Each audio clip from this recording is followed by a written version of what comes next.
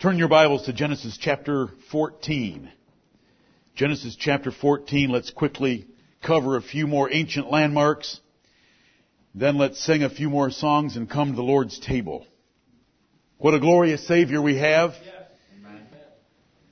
As we read and meditated at the couples retreat, He doesn't ask for our firstborn. He doesn't look for the fruit of our womb.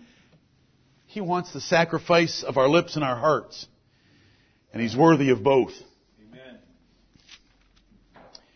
The next landmark that I would like to cover very briefly is that we do believe that giving is part of a New Testament church. There is a movement afoot that is making its focus point on the word tithe, which is a tenth, and saying the New Testament doesn't require a tithe. And to that I will say the New Testament doesn't require a tithe. The word tithe isn't used in the New Testament. Anyone in the New Testament should be willing and ready to give more than a pitiful little tithe of the Old Testament. If under the beggarly elements of the Old Testament they were willing to give a tithe, how much more should we be willing to give under the New? There's a document on our home page about that tithing controversy, and I'll take just a couple of minutes to show you a few verses and we'll move on.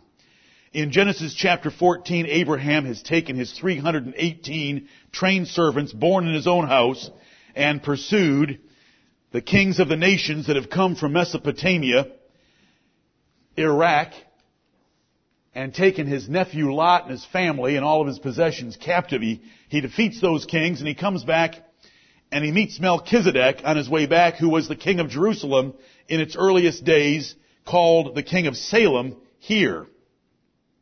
And we read this. Verse 18 of Genesis 14.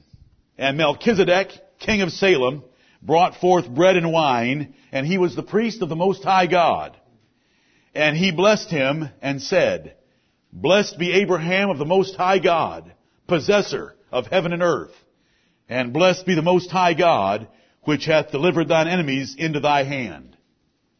And he gave him tithes of all. Abraham gave a tithe of all to Melchizedek, and this was 400 years before the law of Moses. Right. The argument that these people try to make is that the tithe was a particular commandment for the Jews only under the Old Covenant. The problem is we find it here in Genesis chapter 14, and it's Abraham giving tithes to Melchizedek.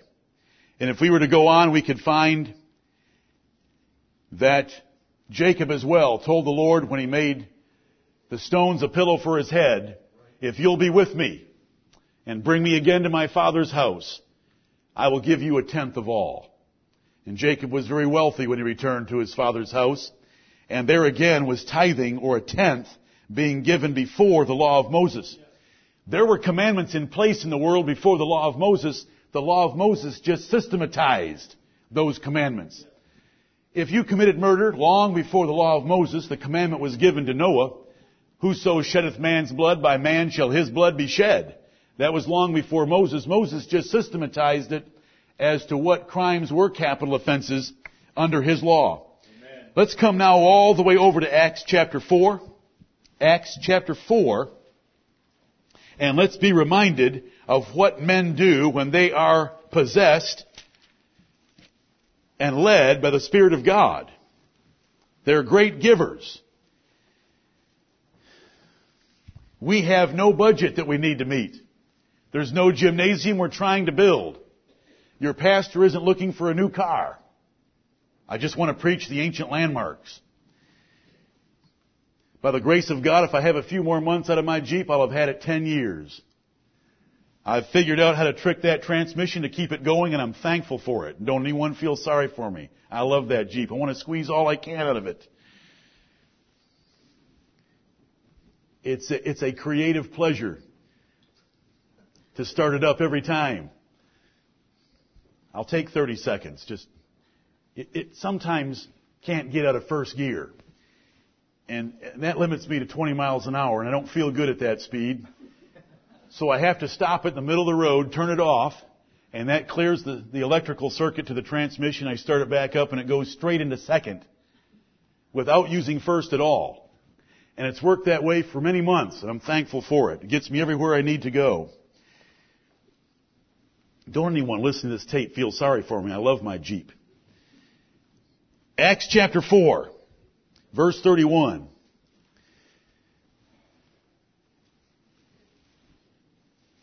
What a prayer meeting we have here in Acts 4.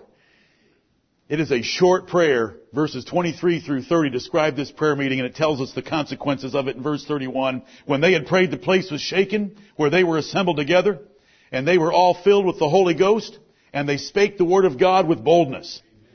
And the multitude of them that believed were of one heart and of one soul. Neither said any of them that aught of the things which he possessed was his own, but they had all things common. And with great power gave the apostles witness of the resurrection of the Lord Jesus, and great grace was upon them all. Neither was there any among them that lacked, for as many as were possessors of lands or houses sold them, and brought the prices of the things that were sold, and laid them down at the apostles' feet, and distribution was made unto every man according as he had need. And Joseph, who by the apostles was surnamed Barnabas, which is, being interpreted, the son of consolation, a Levite, and of the country of Cyprus, having land, sold it, and brought the money, and laid it at the apostles' feet. Amen. This is the word of the Lord. I was reminded this week by someone, I'd forgotten the event, although as soon as it was mentioned, I certainly took great pleasure in it, of a brother that came forth recently and threw a check at my feet. How many recall the event? Okay. That was a special moment in our church. He was practicing Acts chapter 4. We immediately put that into our general fund. This is what Spirit-led men want to do. They're givers. As every man had need. If a need arises, we take care of it. I've preached before the order of giving. You are responsible for your family first. And you are then responsible, we as a church, are then responsible for our church ministry, the Levite, the preacher. Then we're responsible for the poor in our church. Then we're responsible for the poor in other churches. We're responsible for helping take men on their way in the way of evangelism. Those things we can find in the New Testament. We live frugally as a church. For many years we rented in order to save money, be without debt, and do the things that we knew we ought to do, and we knew they were more important than a building. And so we continue that way to this day. We believe gospel ministers should be supported, evangelism promoted, and the poor in this or other faithful churches relieved. And we find that throughout the Bible. We believe that God has His own welfare system for widows, and it's found in Acts chapter 6 and 1 Timothy chapter 5, and we will follow those passages of Scripture. Look at Acts chapter 11. We are not moved by all the poor of the world. It's not because we're hard-hearted or have no hearts. It's because when we read the Word of God, we don't find our Lord Jesus Christ or His apostles moved by them. Jesus and His apostles did not take side excursions down to Egypt to find orphanages to give away their money. They restricted their activities to the lost sheep of the house of Israel, and they preached the gospel to them. When there were acts of God like famines, the apostles would raise money and take care of the poor of the churches. They did not go looking for the poor that were being advertised on television channels. We've been over all that before. I don't have time to repeat it and show you all the Bible evidence. Find me one place where they cared. I'm going to show you right now what happens when there's a famine, a widespread famine where many people are starving, the attitude of the apostles. Acts chapter 11 verse 27. Acts 11:27.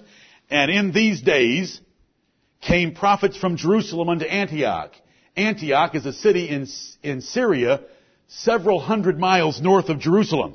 Prophets came from Jerusalem up to Antioch, which was Paul's home church. And there stood up one of them named Agabus, and signified by the Spirit that there should be great dearth throughout all the world, which came to pass in the days of Claudius Caesar. Then the disciples, every man according to his ability, determined to send relief unto every orphanage that they could discover. They determined to send relief unto the brethren which dwelt in Judea, which also they did, and sent it to the elders by the hands of Barnabas and Saul.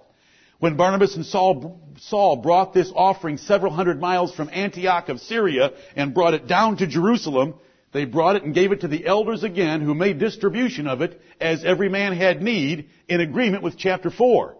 But notice, even though there's several hundred miles in between them, and the famine would have caused havoc everywhere, they determined, by the inspiration of the prophets and the leaders of those churches, to take that gift to the brethren that were in Judea. We are not hard-hearted. We're just following the Bible. Let the dead bury the dead, and let the dead feed the dead. We will feed the people of God, and we will take care of them if we know about them. And Lord, continue to give us opportunities to do so. I appreciate the zeal and quickness with which we responded to helping some of our brethren down in Alabama, Mississippi, and Louisiana after the recent hurricane. We do believe in giving, and we want to keep that as a pillar of our church. We have some great examples in this church. There are some very generous givers. We have our Barnabases. We have our Philemons. And from time to time they're mentioned by name. And from time to time they get angry with me. But I will defend myself on the basis of having this chapter, which was written by Luke and which went to the churches of the New Testament, the name of Barnabas mentioned in public. It was known what he had done. It was told where he owned the land. It was told what he did with the land and what he did with the proceeds.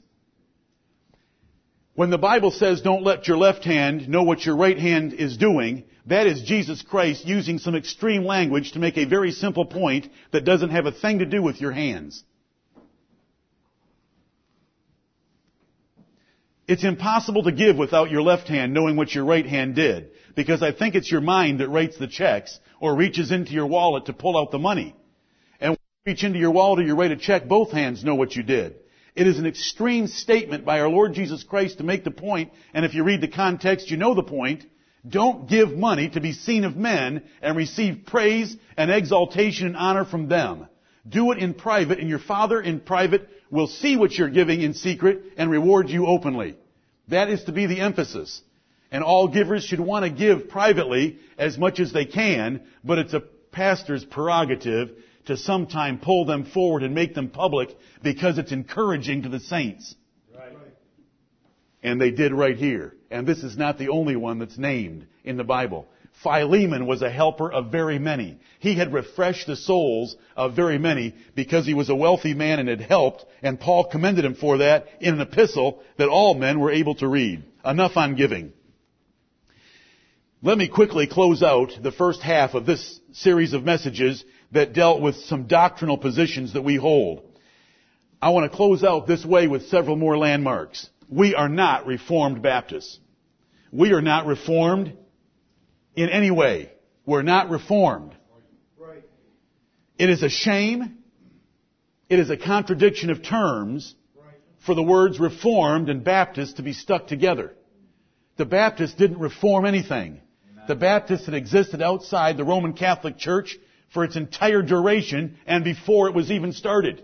Right. We're not Reformed Baptists. We disagree with that.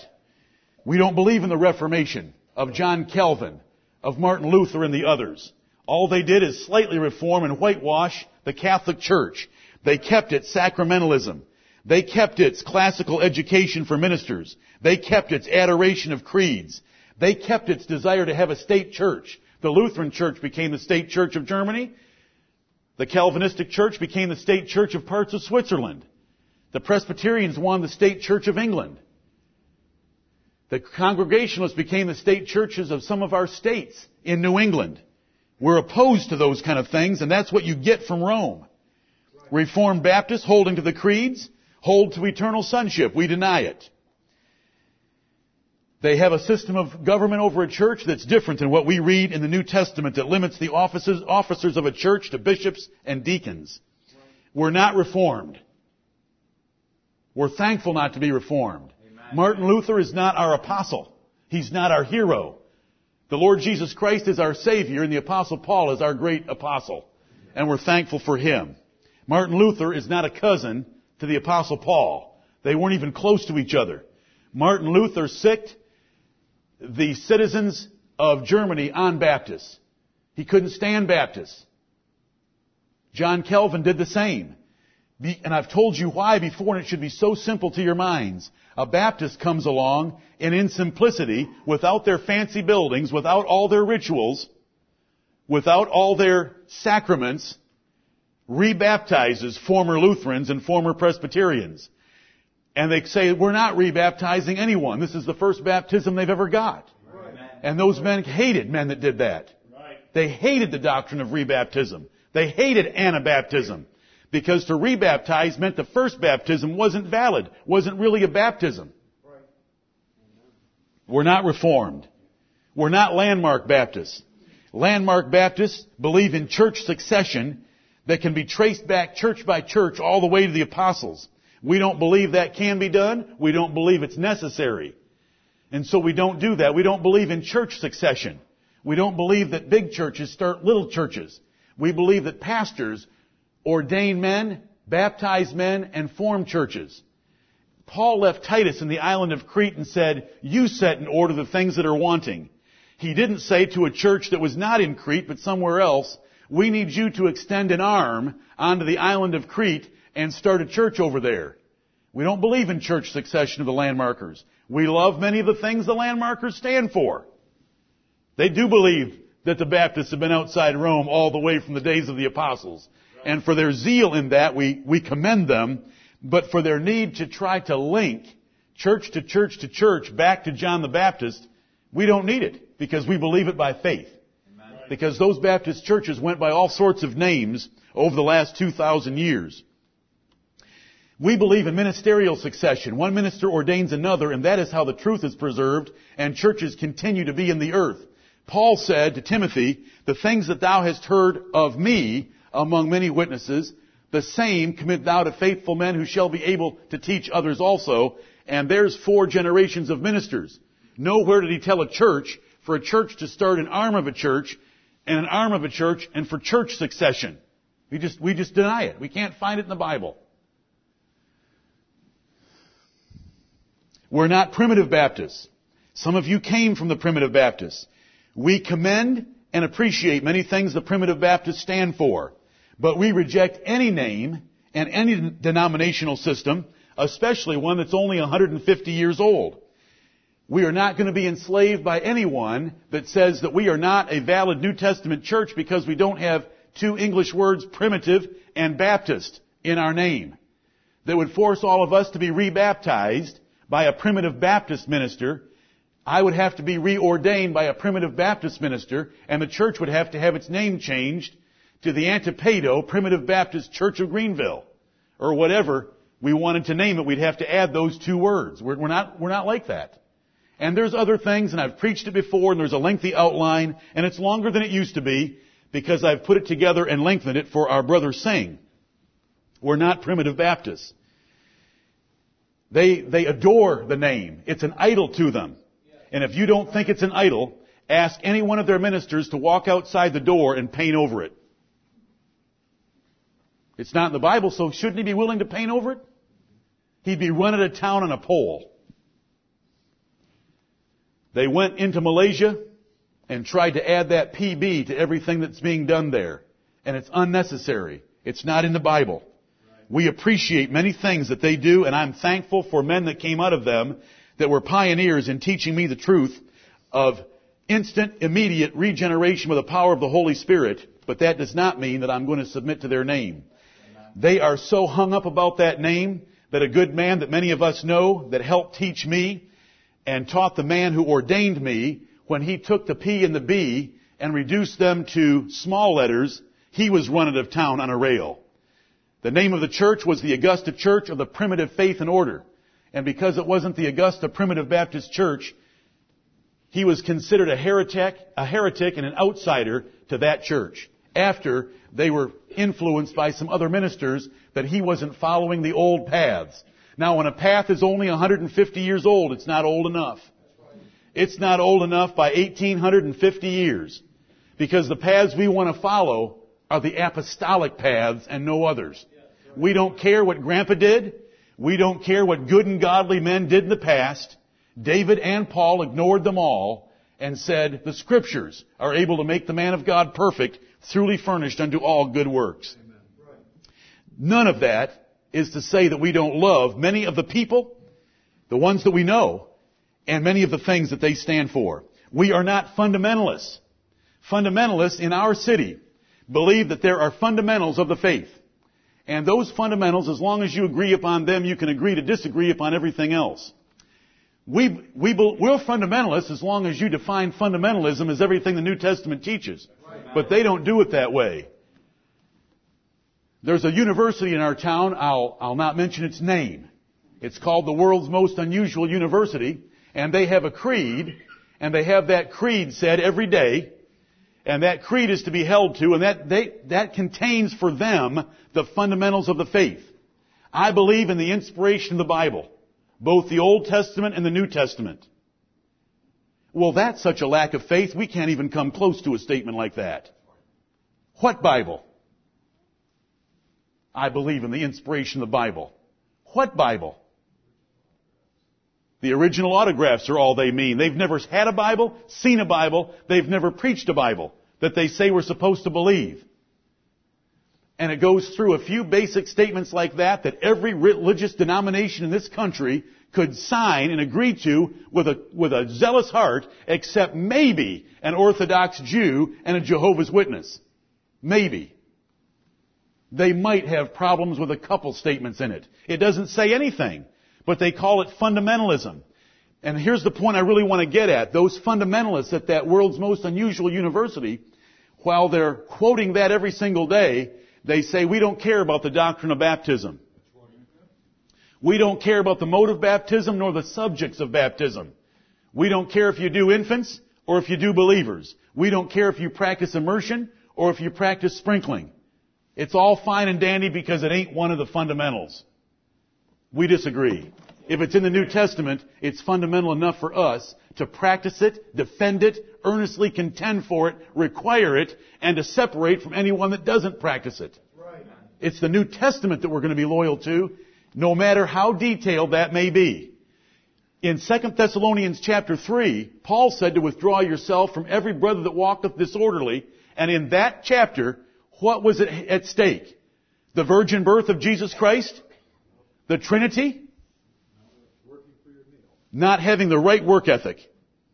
2 Thessalonians 3 is about lazy men.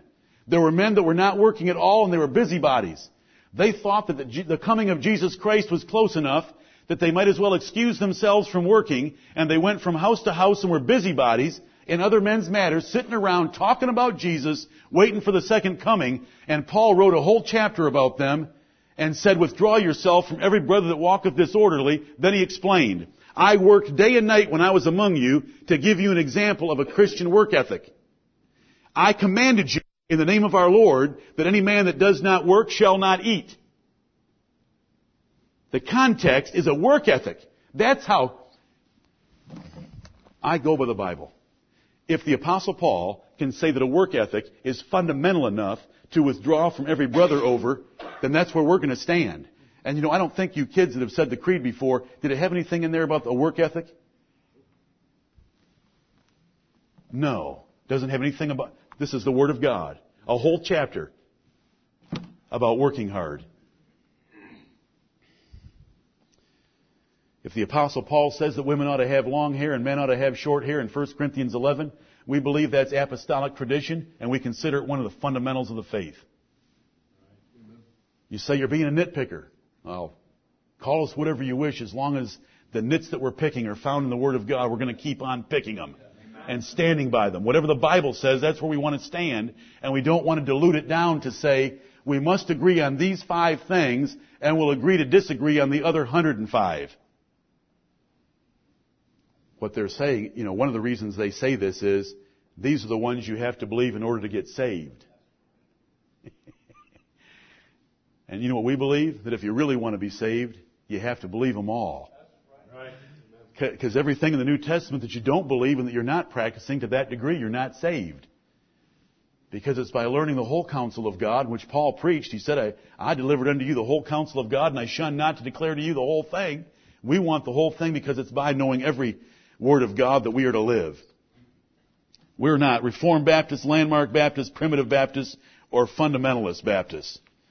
We hope to be Bible Baptists. We hope to be Baptists like John the Baptist, in that we baptize the way he did, and we hope to be Baptists like Paul was, who rebaptized those that he found hadn't been baptized the right way. So we're rebaptizers, but we're followers of Paul. Paul was the apostle of the Gentiles who said, "Be ye followers of me, even I am a follower of Christ." Amen. Now let's go to some more practical landmarks. Bible preaching. 2 Timothy chapter 4. Bible preaching. What is a church supposed to have in it as its main diet? Bible preaching. We don't have entertainment. We don't have special music. All of our music is special. They call it special music when somebody gets up front who was never good enough to cut it at a nightclub.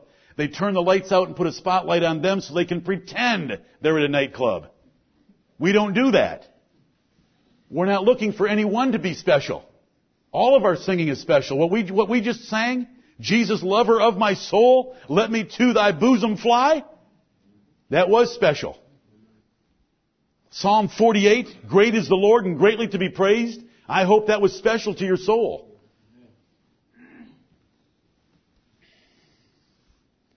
We don't single out musical talent and put them in the pulpit. Where does it tell us to do that in the Bible? You know what we ought to do is we ought to single out sold out hearts and put them in the pulpit to sing. Give me a sold out heart that can't carry a tune in a 5-gallon pail. Right. And get up here and let us see his face or her face. I'm not suggesting a new practice for our church. But if we're going to search for anyone, shouldn't it be the one with the biggest and loudest melody coming out of their heart? Where does it say in the Bible the Lord cares in the New Testament about what comes out of here if it doesn't start right here? Now, if it starts right here, we like to have it come out here, sounding good here. And we're thankful for what we have in this church that way. But Bible preaching is our mainstay, not entertainment, not storytelling. We come to 2 Timothy chapter 4. And the Apostle Paul, in a private letter to his ministerial understudy Timothy, invokes a severe oath on him in these words. I charge thee, therefore, because of the perilous times of the last days of chapter 3. I want you always to understand every verse in its context. There's weight in this verse. I charge thee, therefore, before God and the Lord Jesus Christ, who shall judge the quick and the dead at his appearing and his kingdom, preach the word. Be instant in season, out of season. Reprove, rebuke, exhort with all long suffering and doctrine. Amen. That is to be the main diet of a church. That is what's supposed to come out of the pulpit. Preach the word. Be instant. That word instant does not mean I come up with instant sermons. It means to be insistent, pressing, and urgent upon all the hearers that what's being taught is important and you need to adopt it in your lives. The instant, in season, out of season. It's not always in season to preach. You can look at faces and see that it's not in season. The circumstances might not be the best. We might be tired. It might be hot. It doesn't matter. Be insistent, in season, out of season. Always be pressing the people with the Word of God. Right. Reprove, rebuke, exhort with all long suffering and doctrine.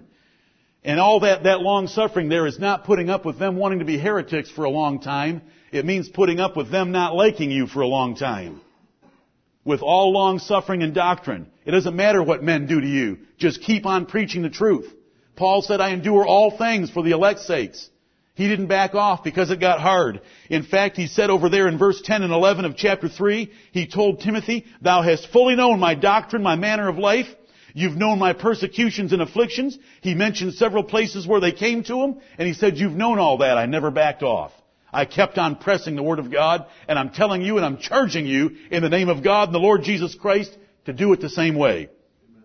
Verse 3 says, for the time will come when they will not endure sound doctrine, But after their own lusts shall they heap to themselves teachers having itching ears. They want someone that will scratch their little lusts. They want to hear pleasant things. They want to be stroked. They want stories. They want athletes giving testimonials. They want to hear about Roger Staubach winning the Heisman Trophy, going to the Navy, and then playing for the Dallas Cowboys, and it gets them so excited. Oh, I want to be a Christian. After they hear an athlete give a testimony, it never carries any weight. It's not the way God ordained it. God wants us to preach the Word, but they will no longer endure it. They've turned their ears away from it. They've gone over and kicked the stones that mark the field, and the landmark has been removed. And we cannot change. We must stick with preaching the Word of God and pressing it upon all hearers. Verse 4, they shall turn away their ears from the truth and shall be turned into fables, and we live in the fulfillment of that prophecy. Turn to Nehemiah chapter 8, and let's remind ourselves about this landmark before we leave it. This is a practical landmark. What comes out of this pulpit should be preaching God's Word. And how do we preach God's Word? Do we tell stories about it? Anecdotes about it? Illustrations? Childhood stories? I don't even own McKnight's 10,000 sermon illustrations. What good would it do you or me? Right.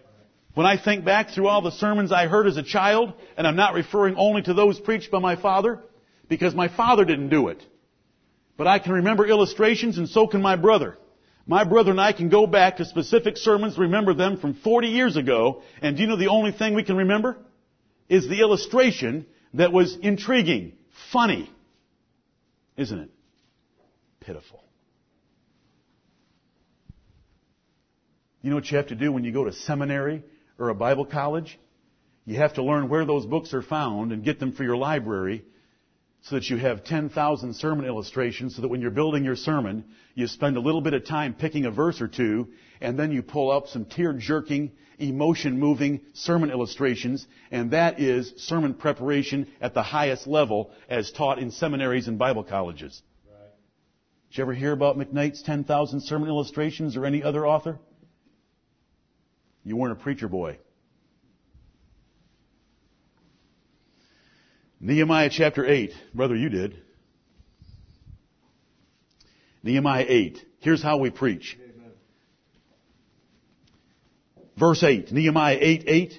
The whole chapter is so precious it deserves a whole sermon, but we're just limited to one verse right now. So they read in the book, in the law of God distinctly, and gave the sense, and caused them to understand the reading. Amen. That's what we do. We read the Word of God. We read the Word of God. You know what I have in the pulpit. You can come and look at it any time. He opened the Word of God before the people. They all humbled themselves before it, and he read the book of the law of God distinctly. He read the exact words that God had given. He didn't paraphrase it. He didn't believe in paraphrases. He wouldn't have had a living Bible. He didn't want the Amplified Bible. He wanted God's words, and he read them distinctly. Then he gave the sense or the interpretation of those words, and he caused the people to understand what was God trying to communicate with those words. Amen. That's what we do. Minute after minute, hour after hour, sermon after sermon from this pulpit, and it better stay that way. I don't care who's in the pulpit, and it doesn't matter who's in the pulpit. The method better be the same. Amen. I know there's more entertaining preachers. I've heard them. And I'm not very sorry. Just a little. I'll never leave God's method by His grace. Amen. This is God's method. This was done in the Old Testament. It's done in the New Testament. Read the Word of God distinctly and give the sense. Pull verses from all over the place. If you go to Hebrews chapter 1, you're going to see Paul pulling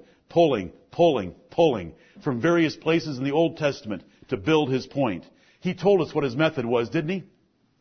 In Acts 17, it says, as his manner was, he went into the synagogues and reasoned with them 3 Sabbath days out of the Scriptures, opening and alleging. He was just like an attorney in court, making his opening arguments, then alleging from the Word of God that those opening arguments were true, and then drawing conclusions and pressing them upon the people, making the gospel manifest to their consciences, and if they wanted to believe it, then it would be a savor of life unto life, and if they didn't, it would be a savor of death unto death. It was logical reasoning through the Word of God from the Old Testament Scriptures, opening and alleging, just like an attorney in court presenting his case. That's where those words come from. They're terms that refer to lawyers in their profession with the Word of God. Turn to Proverbs chapter 7. Let's go to another landmark. And it has to do with what the female half of our congregation is wearing. Bible preaching has left America. It's now storytelling.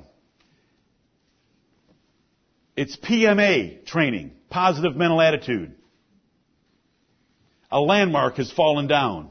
We want to restore that landmark and keep it there, and that's to preach the Word of God by reading it distinctly, giving the sense, and causing people to understand it. Now we come to female modesty. There's no one in here that is wearing what their grandmother wore. There's no one in here wearing anything even close to what their grandmother wore. Your grandmother had so many layers on it took her 15 minutes to undress. You say, you're not going to drop a bomb on us, are you, that we got to go back to Grandma's clothes? No, we're not going to go back to Grandma's clothes necessarily. But I certainly want to impress upon the ladies of this congregation that a landmark has fallen by the wayside, and it's happened in the last 100 years. And that is the clothing that covers women has fallen off in the last 100 years, the last 70 years. As late as the 1920s, what did a woman wear if she went swimming in the presence of men? What were the two color choices, first of all? Black or blue? What was the material? Wool. How high did it go? To here. How far out here did it go? To the wrist. How about down there? All the way to the ankle. And it had a skirt over it so that you couldn't see anything else. It had a skirt in addition to leggings. You say, how can you prove that? Go get yourself a 1902 Sears catalog and look at the cutting edge of fashion in 1902. What in the world has happened in 100 years? During that 100 years, we get new Bible versions. They stop preaching. They start storytelling. They stop singing. They start playing instruments. Instead of congregational singing being a joyful thing to do, they get special music. And all of it is just a collapse in the worship of God and in our whole society.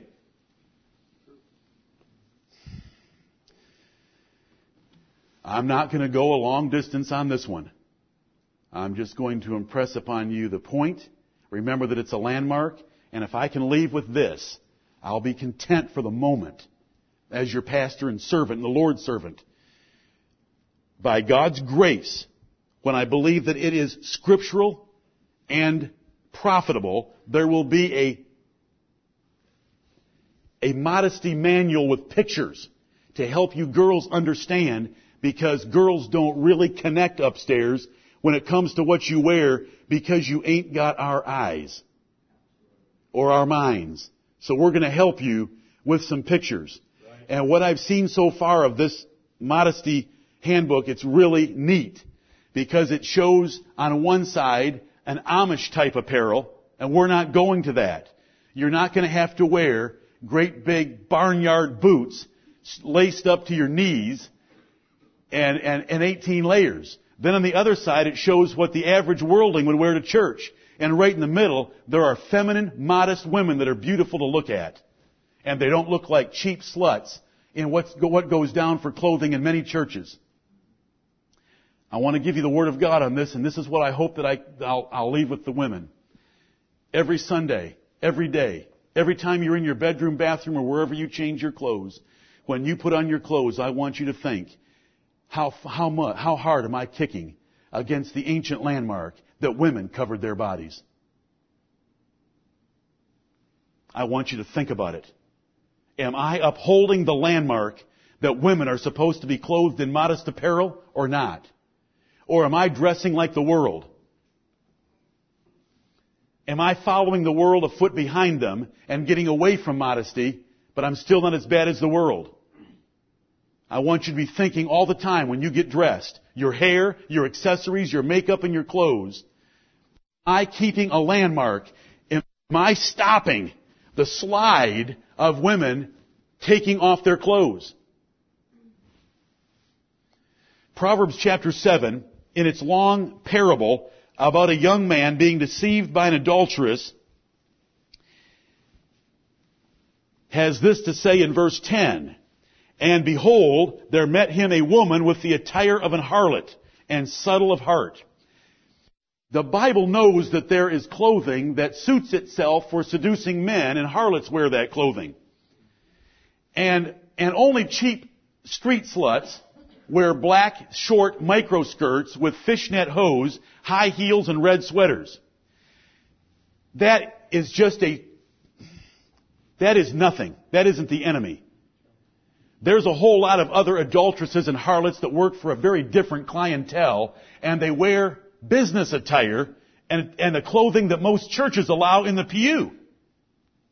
Because classier men require something a whole lot classier than what's downtown on a street corner. And they get it.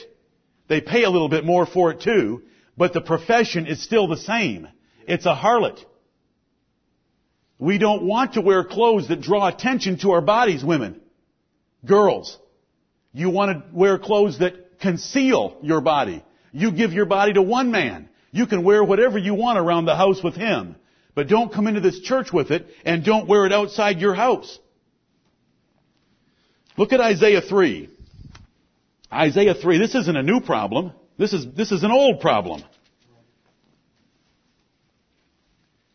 Girls, I understand. I know what fashion's telling you to wear. I know what gets the most attention. I know what feels the tightest and the best.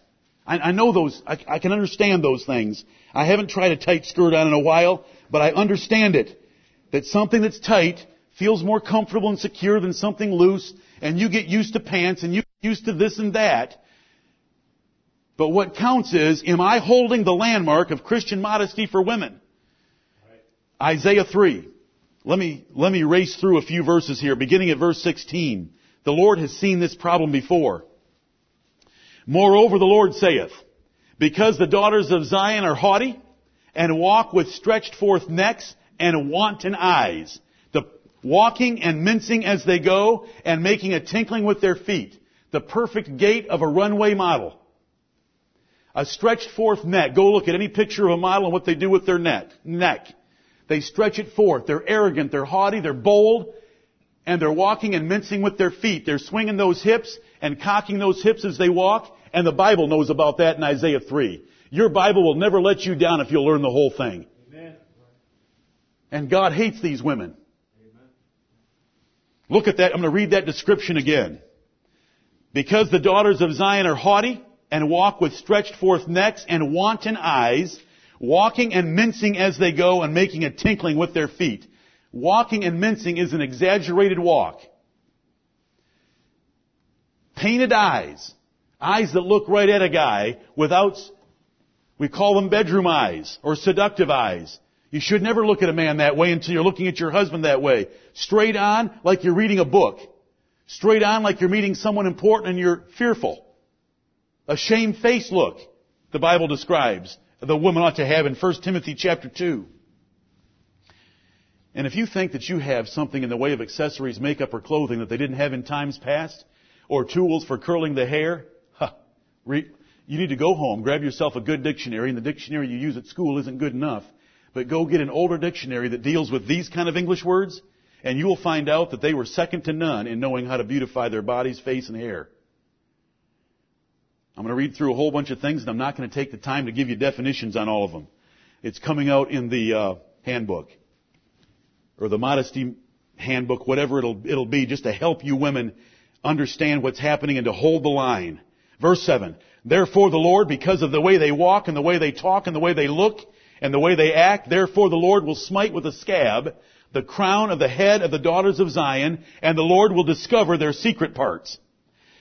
In that day the Lord will take away the bravery of their tinkling ornaments about their feet, and their cauls, and their round tires like the moon, the chains, and the bracelets, and the mufflers, the bonnets, and the ornaments of the legs, and the headbands, and the tablets, and the earrings, the rings, and nose jewels, the changeable suits of apparel, and the mantles, and the wimples, and the crisping pins, the glasses, and the fine linen, and the hoods, and the veils.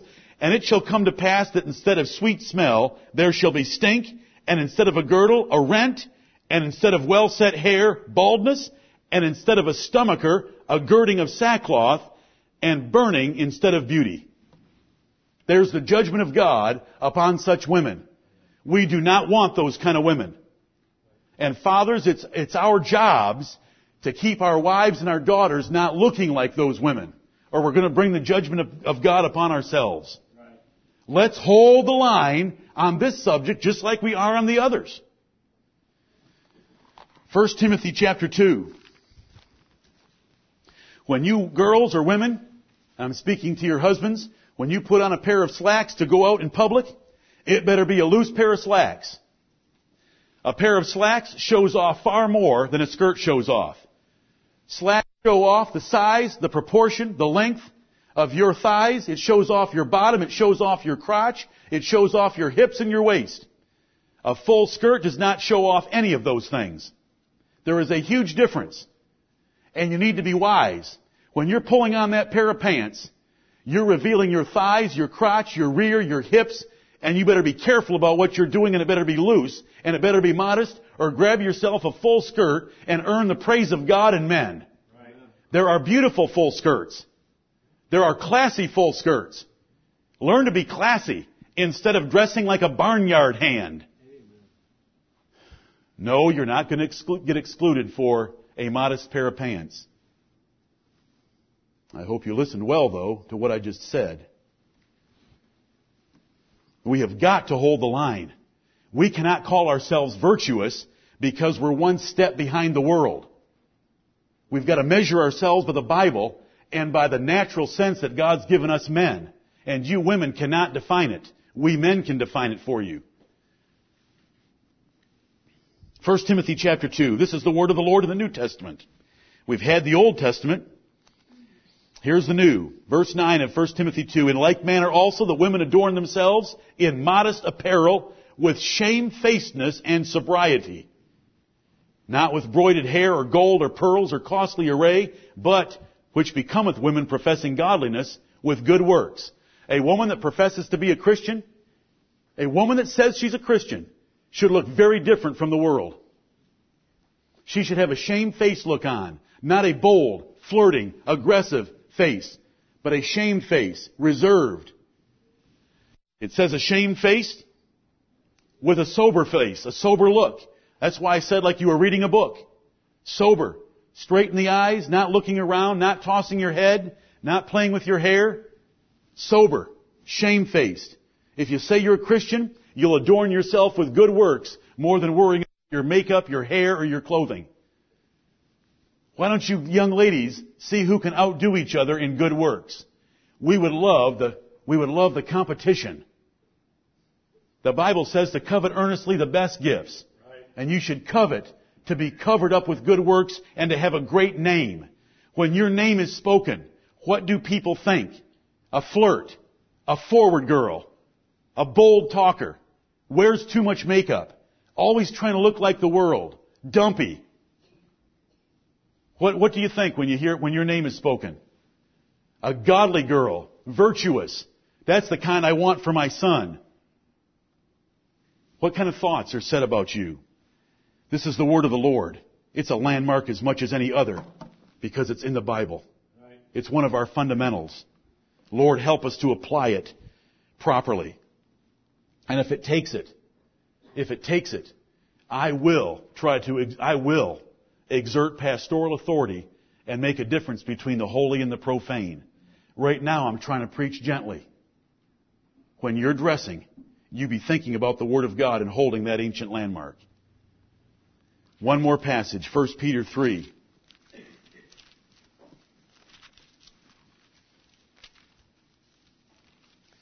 I'm not any more upset about this point than I am the others. It's all part of our collapse. I hope that everyone here is wise enough to realize that the things that we are covering in the last 100 years, all of them together are going down. Right. It is amazing what we live in. God has chosen us to live in the perilous times of the last days and to hold the line. Why are we even having this series? Why are we convicted about it? Why do most of you care about it? God has chosen us, even if we're a small congregation, if we are just a very small part of the 7,000 who have not bowed their knee to the image of Baal, thank the Lord that we're in that number. Amen. They're all falling together. Once you leave the Word of God in this nation, look what happened.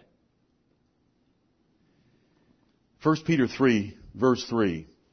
Whose adorning, speaking of women and wives, whose adorning, let it not be that outward adorning of plaiting the hair and of wearing of gold or of putting on of apparel. Don't let that be the emphasis. But let it be the hidden man of the heart, in that which is not corruptible, even the ornament of a meek and quiet spirit, which is in the sight of God of great price. God made the woman, God made the man. If you really want to be beautiful, you will have a meek and quiet spirit in the hidden woman of the heart, because that's what God sees as beautiful, and all noble and good men see that as beautiful. Right. Noble men that are princes do not look at sluts. They're not interested. They don't want the cheap little thing. They don't want the public sewer. They want a real woman. They want a virtuous woman that'll be loyal to them and be theirs. They want a virgin. All princes want virgins. Even Prince Charles demanded a virgin. The entire world knew when she proved her virginity by going to the doctor and having it declared. And you better look that way. This is the word of the Lord. This does not mean you can't ever curl your hair. It doesn't mean you can't ever wear accessories, because it says in verse 3, whose adorning, let it not be the putting on of apparel. And because it says that, and we know that women should come to church clothed, we know that he's dealing with the emphasis, not the specific thing. It doesn't mean you can't wear clothes. It means they can't be the emphasis. The real adorning that a woman should care about is the hidden woman of her heart. That she's gracious, that she fears the Lord, that she obeys the authorities in her life, that she's faithful, that she loves Jesus Christ, that she trembles before His Word, that she hates the coarse conduct of the world, that she wants to be virtuous more than anything else. That's the hidden woman of the heart. Do you know what? Every bit of you is going to grow old and get ugly. Every bit of you is going to deteriorate from this day forward, all of you that can understand me. But a meek and quiet spirit can't deteriorate. It's not corruptible. It can get better and better with age. A woman at 90 with a meek and quiet spirit and a gracious heart is just as beautiful as one at 20, because she's got what's beautiful in the sight of God and men. Right. May the Lord bless the preaching of His Word and keep us by His grace.